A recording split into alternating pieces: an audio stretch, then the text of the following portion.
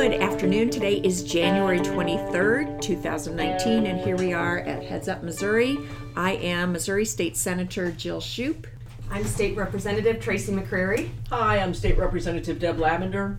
And we have a Shine Theory guest here today with us. We have invited Heather Silverman, who, among other things, works with NCJW, the National Council for Jewish Women, National Council of Jewish Women. I'm a member, a lifetime member, Right. You'd think I would know, as well as she is a city council person in the city of Creve Coeur back home. I am, and actually it just occurred to me that I think everybody here is a member of NCJW, Oh. so that's exciting. That's not why we invited you, though. We like to support good organizations doing good work. Well, we're delighted to have you here, and we're going to actually start with a conversation about what's going on in the House and Senate, and not much yet in the House. A lot of technical session days, but we do have some budget committee hearings going on. And Deb, Well, today was first day of budget, so I started the morning at 8. It's 4:30 now. I started the morning at 8 in budget. We broke, appropriations, health, mental health, and social services. We went to the floor at 10. We were back in the appropriations committee at 10:45 to go to 11:30 when we were very kindly given half an hour for lunch to go into budget at 12 to go back into approps at 2. And we finished approps at about 3:45. So we're back to the budget schedule, which means kind of all day. Mm-hmm. The very concerning information right now about Missouri's budget, and Senator Shoup, you brought this up last week to a degree. We are today $400 million short on our budget, about 10% of projected revenue for where we were this time a year ago. We do think it's because as a state we have withheld taxes that people will owe the state. So in your weekly, bi-weekly, monthly paycheck, you did not have enough state tax taken out. And the concern on top of that is you may not have had enough federal tax taken out. As I call it, Trump's Christmas present, December of 17 was his major tax cut. And everybody was excited because it was going to save people taxes. Not everybody. That's true, certainly not everybody. But there were new withholding tables that had to be established, so you paid less taxes. Everybody, federal government, state government, apparently Idaho is almost in the same situation that Missouri's in. We feel it's because we've withheld taxes from people. So budget today was the Department of Revenue telling us that it was a long-term formula problem in the tables, that because of deductions, so you used to be able to deduct each kid, now you're going to get a standard deduction. But because of that, it multiplied the table that we were always using, and the formula error that had been there for 10 or 15 years was magnified. And that's the only problem that we're having that has us be $400 million short on revenue. I had heard there was another mistake also included in that, and the Department of Revenue said no, it was just a formulary issue. So there may be a difference of opinion on some of that. well, so I was just going to say, so for the people listening, and we talked about this before, and we've committed to talking about it week after week so that people are aware and prepared, but come April 15th, when your taxes are due, you are likely to either owe more if you owe some, or if you were supposed to get a refund, you will get a lower refund, Right. and or maybe no refund, Or maybe no and refund. maybe owe, but you need to be prepared Right. because you still have to pay that money even though Right. the formula was wrong. The taxes that you eventually will owe will not be incorrect. We know you're still going to owe the taxes that you owe. It's just that we've withheld how people normally pay their taxes. And so, Senator Shoup, you're right. It's like a balloon note at the end, right? A big Yes. payment will be due. Right, and a lot of people do their taxes. So you know how you write down 0 on your W-4 because you want a little bit more held every week because then you will get a refund. It's not tax prudent to do that. It's not financially prudent to do that. But a lot of people do it because they get $200, $300, $400, $500 back in March or April, and they budget on that. It's kind of a cheap way to save money, right? So people who may have always done it that way, when you wrote down 0, you had a little bit more taken out. That 0 now works the opposite way. So if you put down 0, we've actually withheld less money instead of withheld more money. Okay. It's complicated. Most people don't ever go back and change their W-4. Right. But hopefully we're going to be able to get education out for people to be able to. And yes, if you used to get $150, $200 refund, we now think you might owe $70 or $80. That's just in state tax. The almost bigger concern is you're going to owe federal tax. And if you owe federal tax, you're likely to owe more federal tax, and you're going to have to owe state tax. And so people might be in a pinch. And currently, if you don't pay those on time, you're going to actually end up paying interest on those debts that you will owe to the government. Penalty, and there's interest. Minority Leader Representative Quaid has a bill that if you're in that situation, we want to forgive penalty and we want to forgive interest and give you a couple of extra months to pay that bill. Representative Kendrick put it extremely well in budget today. We now, as representatives of people in our state, are in a terrible position of keeping our fingers crossed that our constituents owe us more money. Right, to make up this big budget hole Up the big of budget hole, $400 yes. million plus. What a horrible position. I now have to hope that we're going to balance the budget because our constituents owe us more money than we've withheld from. So that's the good news from the budget committee. Yeah. Oh my gosh. Isn't that a great way to start off the year? No, but I do think people need to be aware, so I think it's really important because people need to make plans if they can to deal with this if the law doesn't change in Well, terms this of is new penalties and fees. information. This is one of the reasons I like sitting around a table with you ladies, because I learn something every time. So thank you for updating us on this. Well, and it's something we need to educate our people. There's not a whole lot more time between now and April 15th, but there is still some time for people to maybe at least know that this could come at them. I don't know how you plan until you actually know what you get or don't get, but at least the awareness that it might be coming at you is good to know. And the only last thing is, so we're also health, mental health, social services. There's not a person who testifies in front of us today that isn't telling us that they need more money to do the services that they're doing. And once again, I know in March on our House floor, when I asked for more money for peer-to-peer recovery from drugs, for child care, for autism care, for transportation of people with disabilities, when we ask for more money for these services to truly serve the people that say, you know what they're going to tell us? We don't have enough money. And here's the corporate tax cut we're going to put into place to go Right, with that right. statement. No, I'm sorry, I'm being sarcastic now, Right. which doesn't always come through well on a podcast, but it You really have another concerns tax bill me. over here, right? It really concerns me Cutting that we have taxes. people that want to cut taxes and More. we're not even sure if we have enough to pay for this year's budget. So Right. it's And very I'm not talking concerning. about And education yet, right. or roads and bridges yet, or Department of Corrections, which is up to some fabulous things this year. Or healthcare, Medicaid. Healthcare, Medicaid. I've had one small snippet so far of the budget today, and everybody's still saying, please give us more money. Well, and I will tell you, the Appropriations Committee in the Senate has already begun meeting too, which is a little bit earlier than I think they usually do. So I know Senator Appropriations Hegeman in has the already started meeting with the Appropriations Committee in the Senate. I think it's a little bit early, which is great. I think that he is really trying to get ahead to look at the governor's proposed budget, to not just wait for the House to put in their changes, but to figure out what the Senate's priorities will be. So we're appreciative of that, and thank you for always informing us about what's going on in the world of budget, probably the most important thing and the only real job we as legislators have. So we just had a change. Representative Lavender needed to leave the room and go to another meeting, and Senator Carla May is here joining us. So this morning the Committee on Seniors, Children, and Families met, and we were supposed to talk about two bills today, one on shared parenting, which we'll get to in a minute, and one on SNAP, the food stamp bill for families in need. So changes in both of those areas. And our Shine Theory guest came today. Part of the reason you were here today was to talk about that SNAP bill, Senate Bill 4. Well, and I'm glad I am going to get the chance to talk about it since we never got there in the hearing. Right. So in the hearing this morning, shared parenting lasted the entire 2 hours. So we never got to the SNAP bill. And people like Heather came all the way from St. Louis. So she drove 2 hours. We don't know how many other people were in the audience serving as witnesses on one side or the other that needed to come a long way. But tell us about your experience today. Yeah, well, so it was interesting. As you mentioned, I'm also a local elected official, and I, throughout the hearing, kept thinking, if somebody comes to Creve Coeur for a council meeting or a public hearing and they want to speak, we may limit the time that they could speak, but we make sure that if we have something noticed and that hearing is happening, that people have that opportunity, and that's if they drove 10 minutes. So it was occurring to me that there are people in the room that could have driven multiple hours like I Well, did. and some people came in because the weather, because it's winter. Some people came in last night, so they're spending money Right, on 'cause it's meals 8 and a.m. everything, and it's just like, that bothers me too.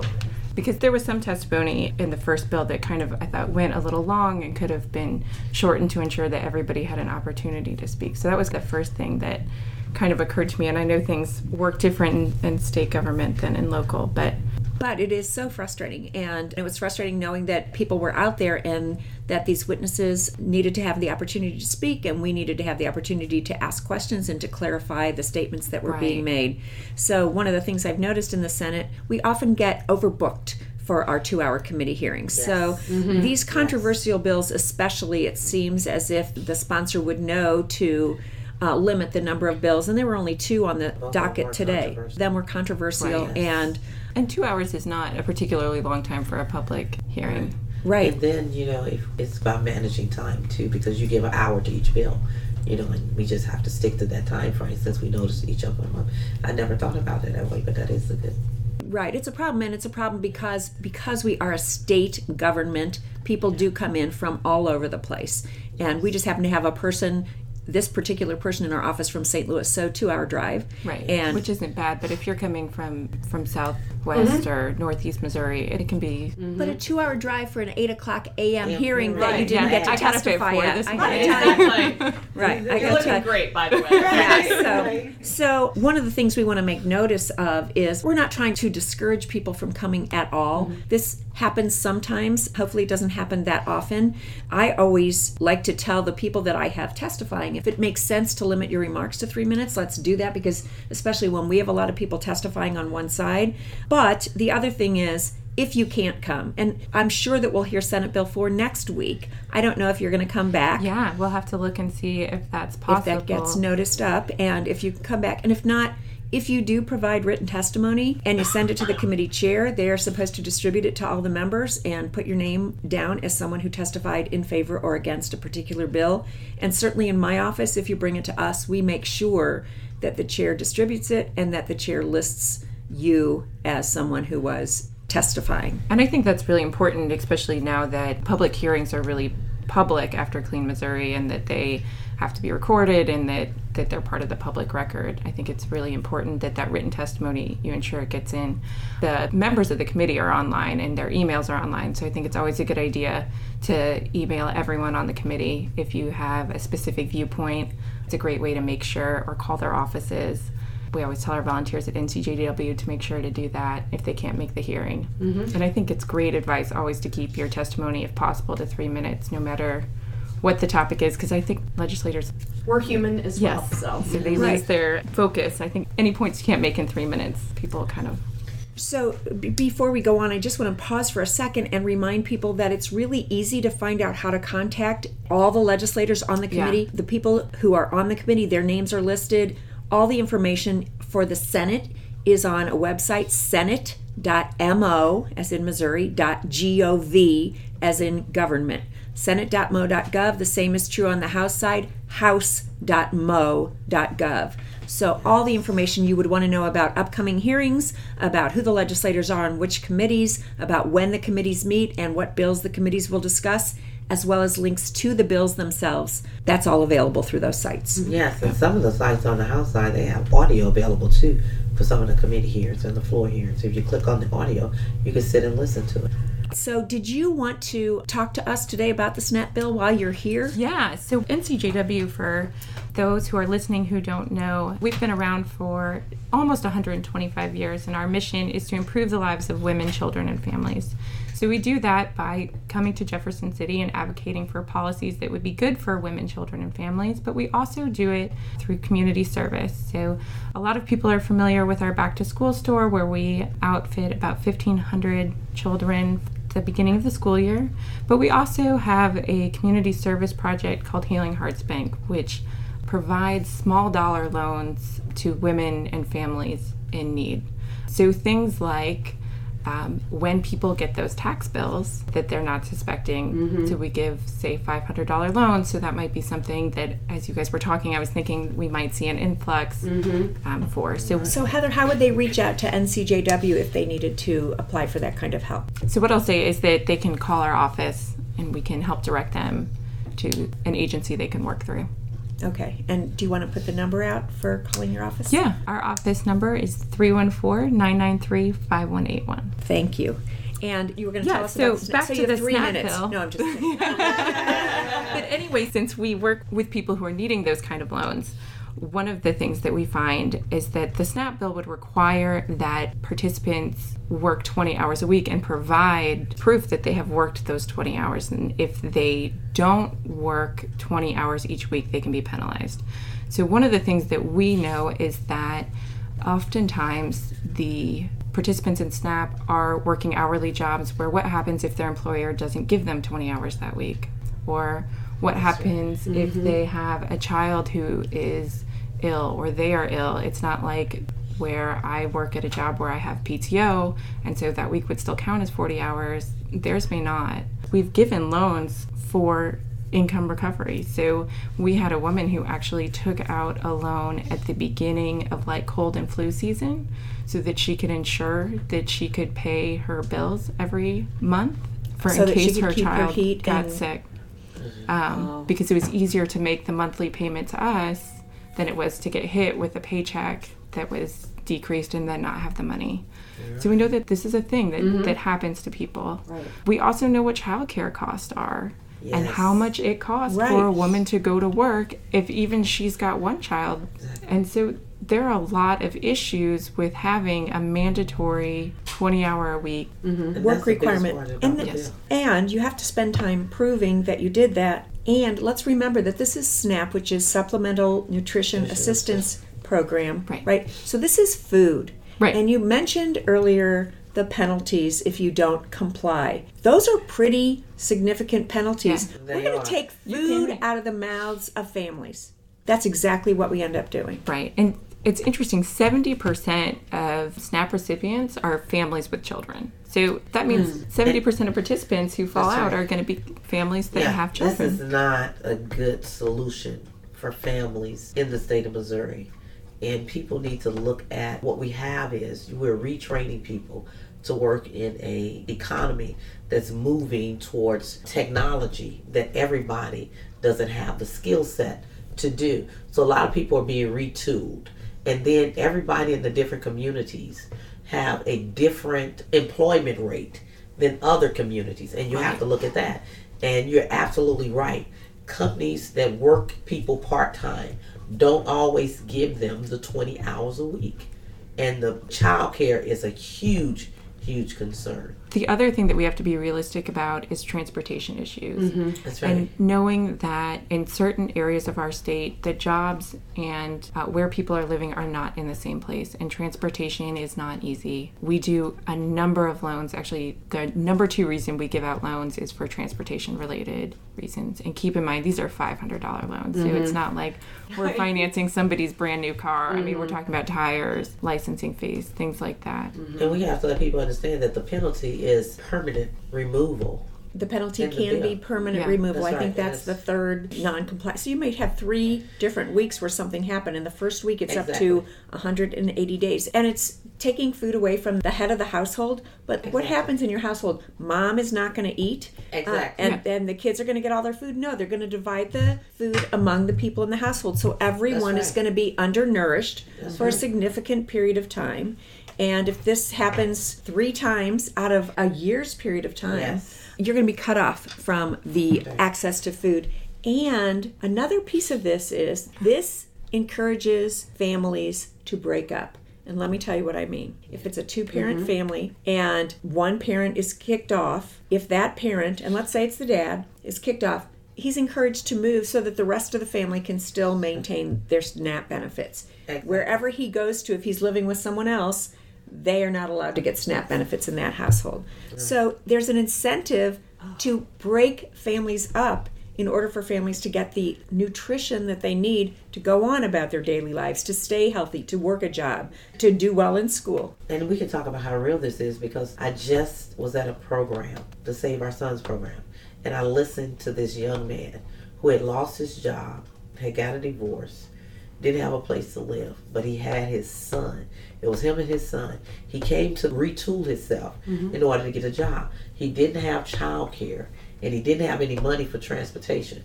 The program gave him the money that he could catch the bus, and the secretary in the building watched his son while he went through the program. It was such a heart-wrenching story of people having these challenges. And so to issue something that's going to make it more difficult for people when we're in an economy right now where you have almost 800,000 people furloughed on the federal level. We're headed into a huge depression. Not only that, we're looking at a United Kingdom who is one of our biggest exporters right now, who are having some challenges when they're trying to separate, Great Britain from the Union. That's going to interfere with what's happening in the United States and that money that we're getting for those exports. You got to put all of this together and look at the economic impact of what is going to happen in our country and in the state of Missouri. So we got to be cognizant of that. I cannot believe how much I don't like this bill. Your parents are who your parents are, or your guardian. You have no choice over, but yet you're going to punish kids. And I can think of nothing that will set a child back more than withholding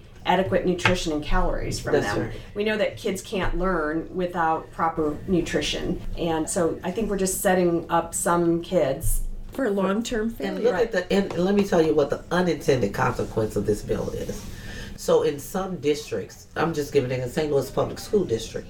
So they're based on a number of school children who receive free and reduced lunch. Right. And so if 63% of the kids in that school receive free and reduced lunch, they give it to all of the kids. So now this bill will inadvertently affect that because now these children won't be able to get free and reduced lunch. And so that's another burden on the parents. Yeah, they won't qualify because they don't have, because that's how they figure out if the whole school gets it. That's exactly right. And so we may lose that free lunch and breakfast at the schools because of those kids. As an unintended consequence and of this. There's a number of other services that are based on whether or not a school has what's free and reduced lunch. Right, exactly. And I'm going to tell you, as a single parent, what I call a donut hole for me is, when you're working for the state, you're not at the federal poverty level, but you make enough where they say that you have to pay for lunch every day for your child. So that means I used to have to pay for my son's food every day when he went to school because, they said I made too much, but then it really wasn't too much to cover what I needed to cover, with the amount that we pay. So it's difficult doing that. And so I am definitely here to tell you that's no easy feat to come by, having the money every day for your child to eat lunch. Right. And I think that that's a really good point, is that we're talking about individuals that are, it's not as if anyone is looking to continue, right? We're talking about people who are working, people who want to move on. And this makes that harder. If you have one bad week, you get set back for 180 days. So think about that. I think the federal shutdown with the 800,000 employees that you talked about really brought this to light, because what you have heard is, so these people have been without a couple of paychecks now, right? Yes. And many of them, you've heard them on the radio, you've seen them on the news, you've read about them in the newspapers. They have had to go to food banks to get food to support their families. Yes. They're 2 paychecks away from needing food from a food bank. So think about, and these are people who are federal employees. So I'm going to bet you most of these people are full-time employed, and yet everybody is a paycheck or 2 paychecks away from needing this kind of help. And remember, our Republican-led legislature, we cut that funding to those food banks. They cut the funding. Yeah, that's what I said. Our Republican-led legislature cut the refunding. Right. Back in, I think it was 2014 or something, we were arguing about the money that was going to those different food banks. Now those food banks are going to be overwhelmed, and it's approximately $375 people that have not worked and are not receiving a paycheck, and then they got another 480 that's working furlough and not receiving paycheck. Over 800,000 people at this point. And how long has this lasted?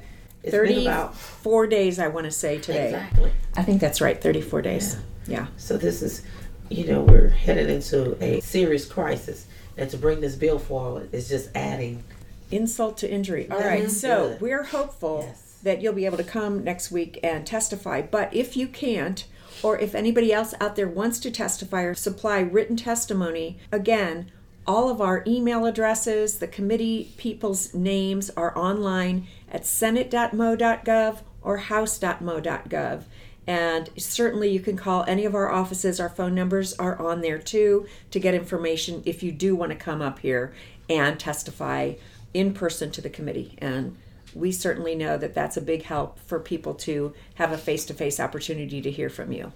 So we appreciate you coming for that today and hope you will be back next week. And you were there today in that same committee hearing when we had the other controversial bill that we actually discussed that lasted 2 hours. That was Senate Bill 14. It is called shared parenting, but it's really about equal parenting. So sharing responsibilities 50-50, mother and father, or it could be, I guess, mother and mother or father and father, but dividing. I call this the Solomon split the baby bill because it's saying we have to divide everything in terms of physical custody down the middle, whether or not that is in the best interest of the child. So it's my opinion that in Missouri, this new law, should it go into effect, would change things so that the first consideration is the parents because they want equal time instead of being the best interest of the child.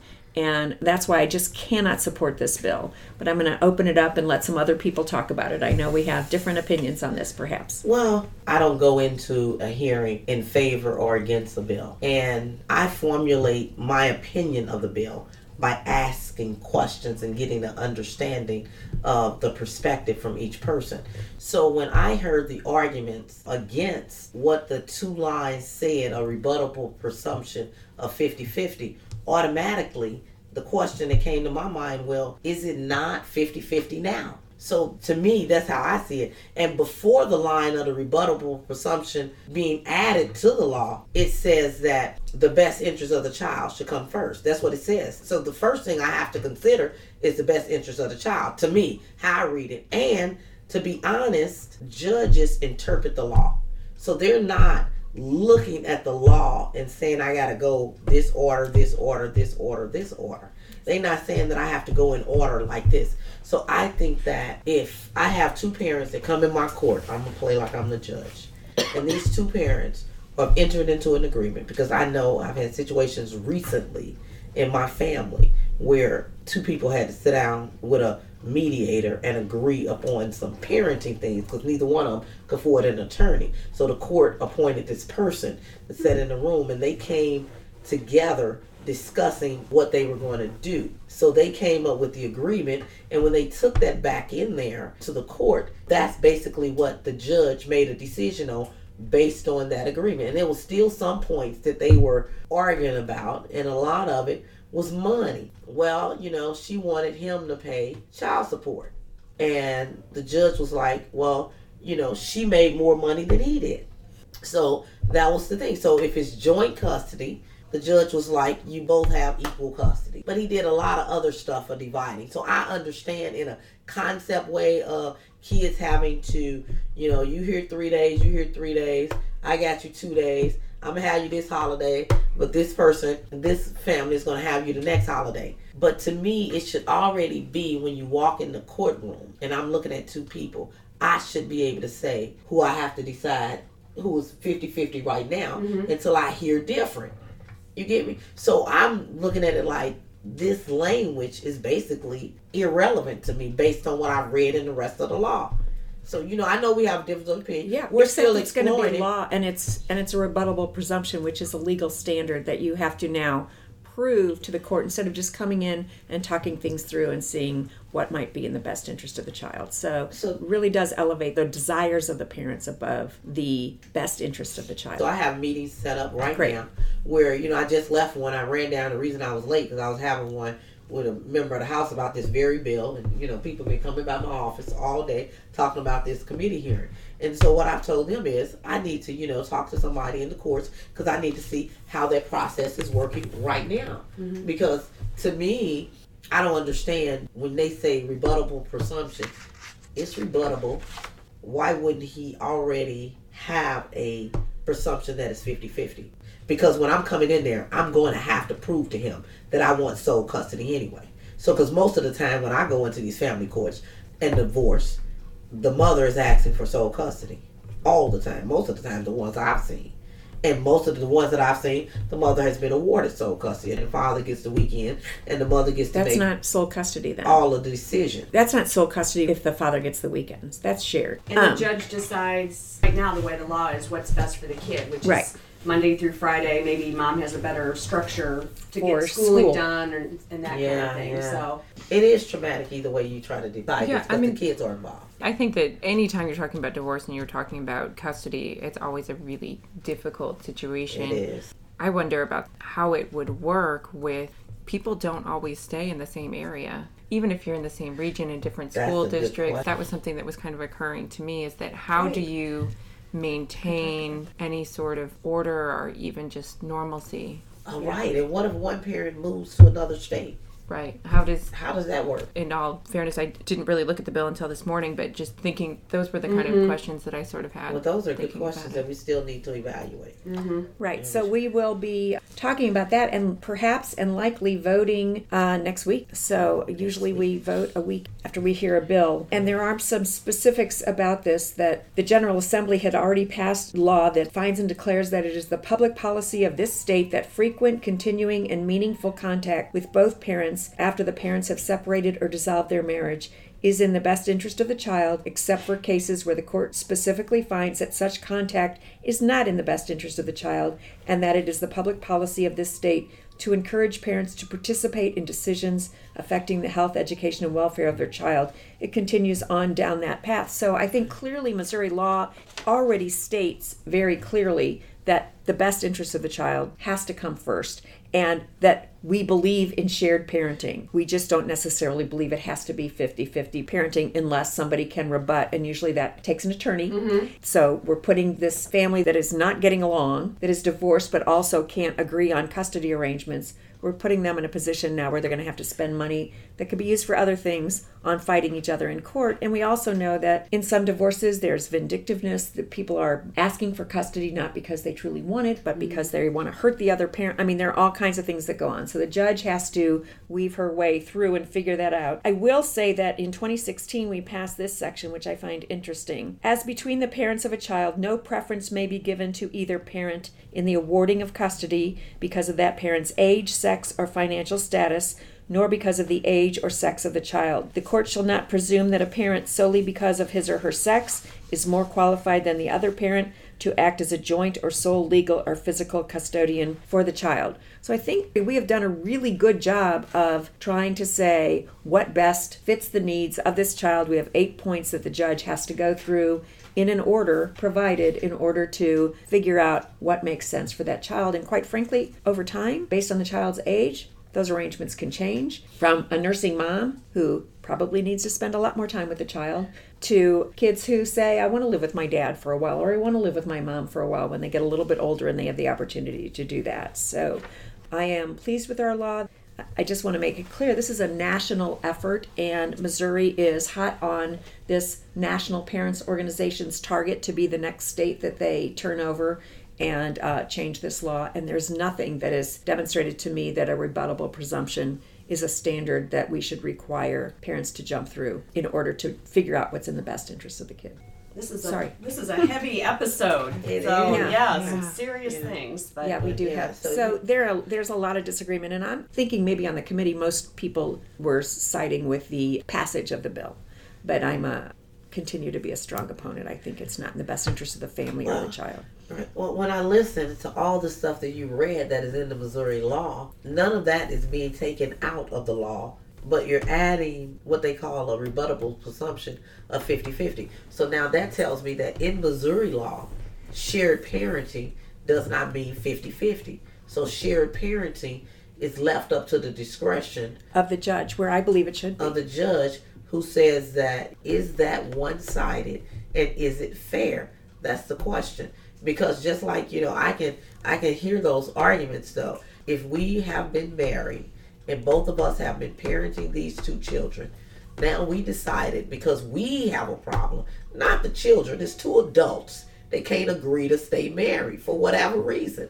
That foolishness should not prevent one person from being a parent, because two people absolutely can't agree. not. So when it's a presumption of 50-50, I mean, that's how I look at it, because I think that mentally grown people need to set aside, whatever, because I can hear an argument of one saying, well, he does this, he does that. But whatever it is, his good and his bad, the children have to accept the good and the bad of both parents, because neither one of them perfect. No, but it depends how bad that bad is. And, in some cases like this, if a woman is intimidated and doesn't bring forward that argument in court, that rebuttable presumption, those kids are going to end up 50-50 in a household where maybe they shouldn't be, because that's where the judge has to start from, instead of starting from her instincts of seeing what's been going on, what does she hear, what does she learn from talking to the parent. So we're going to maybe disagree on this one, but I'm sure there will be others where we agree. Yes. Yeah. Oh, so today was Sex Trafficking Awareness Day. So Yes. did you speak at that? Yeah, I had a chance to speak at the rally. Senator Jamila Nasheed, it's the 4th year in a row that she's pulled together this day, and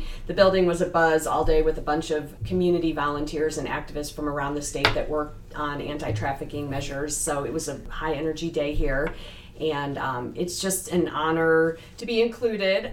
So Missouri, I'm really proud of our state. Back in 2004, we were one of the early states to put in place the state version of anti-trafficking laws. Yes. And so, we've been at this now for about 15 years, and sometimes I get a little frustrated with how slowly things move in the legislature, but yet when I look back to where I was a Senate staffer back then in 2004, when I look back to where we started out on this issue and where we are now, like, oh my gosh, we have come a long, long way. Yeah. So I'm really glad that I have that ability to sort of reflect on that. So events like this just motivate me to kind of keep on, like, just moving forward a little bit. If we just move forward a little bit every session, we are going to continue to make things better. Moving the needle. Yeah. Fantastic. So, Heather, you work in this realm too, isn't Yes, so NCJW also has a committee to combat human trafficking, and that committee works through community education and advocating for policy change. And so one of the things that's always interesting to me is this is one place where the legislature really comes together and has identified that minors who are engaging in prostitution, or people who are being forced, who have been coerced, or some way that there's some fraud, that these people really need to be treated as victims. And I think that there has become a real understanding in the building of what a survivor of human trafficking, what that means, and that there really is a need not to re-victimize those survivors. I know there's a hearing that's going to start in just a few minutes from when this is being recorded that would ensure that minors don't face criminal charges and things like that. So, and I think about just the movement that's taken place in the last just 4 or 5 years on trafficking bills. And when you think about the pace that lots of things move in this building, to see that kind of movement is really, it makes you feel good. Thank you so much for that. Heather Silverman, thank you so much for joining us today. I know you have to get to a committee hearing. Oh my gosh, thank you so much for having me. This has been a great honor. All right, and you'll hear us again soon at Heads Up Missouri. We're here every week.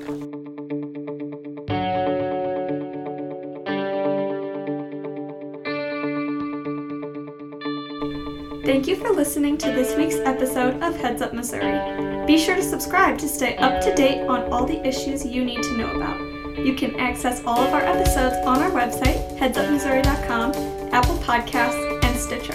Let us know what you thought about today's episode by tweeting at HeadsUpMo. Thanks again to bensound.com for providing the podcast music.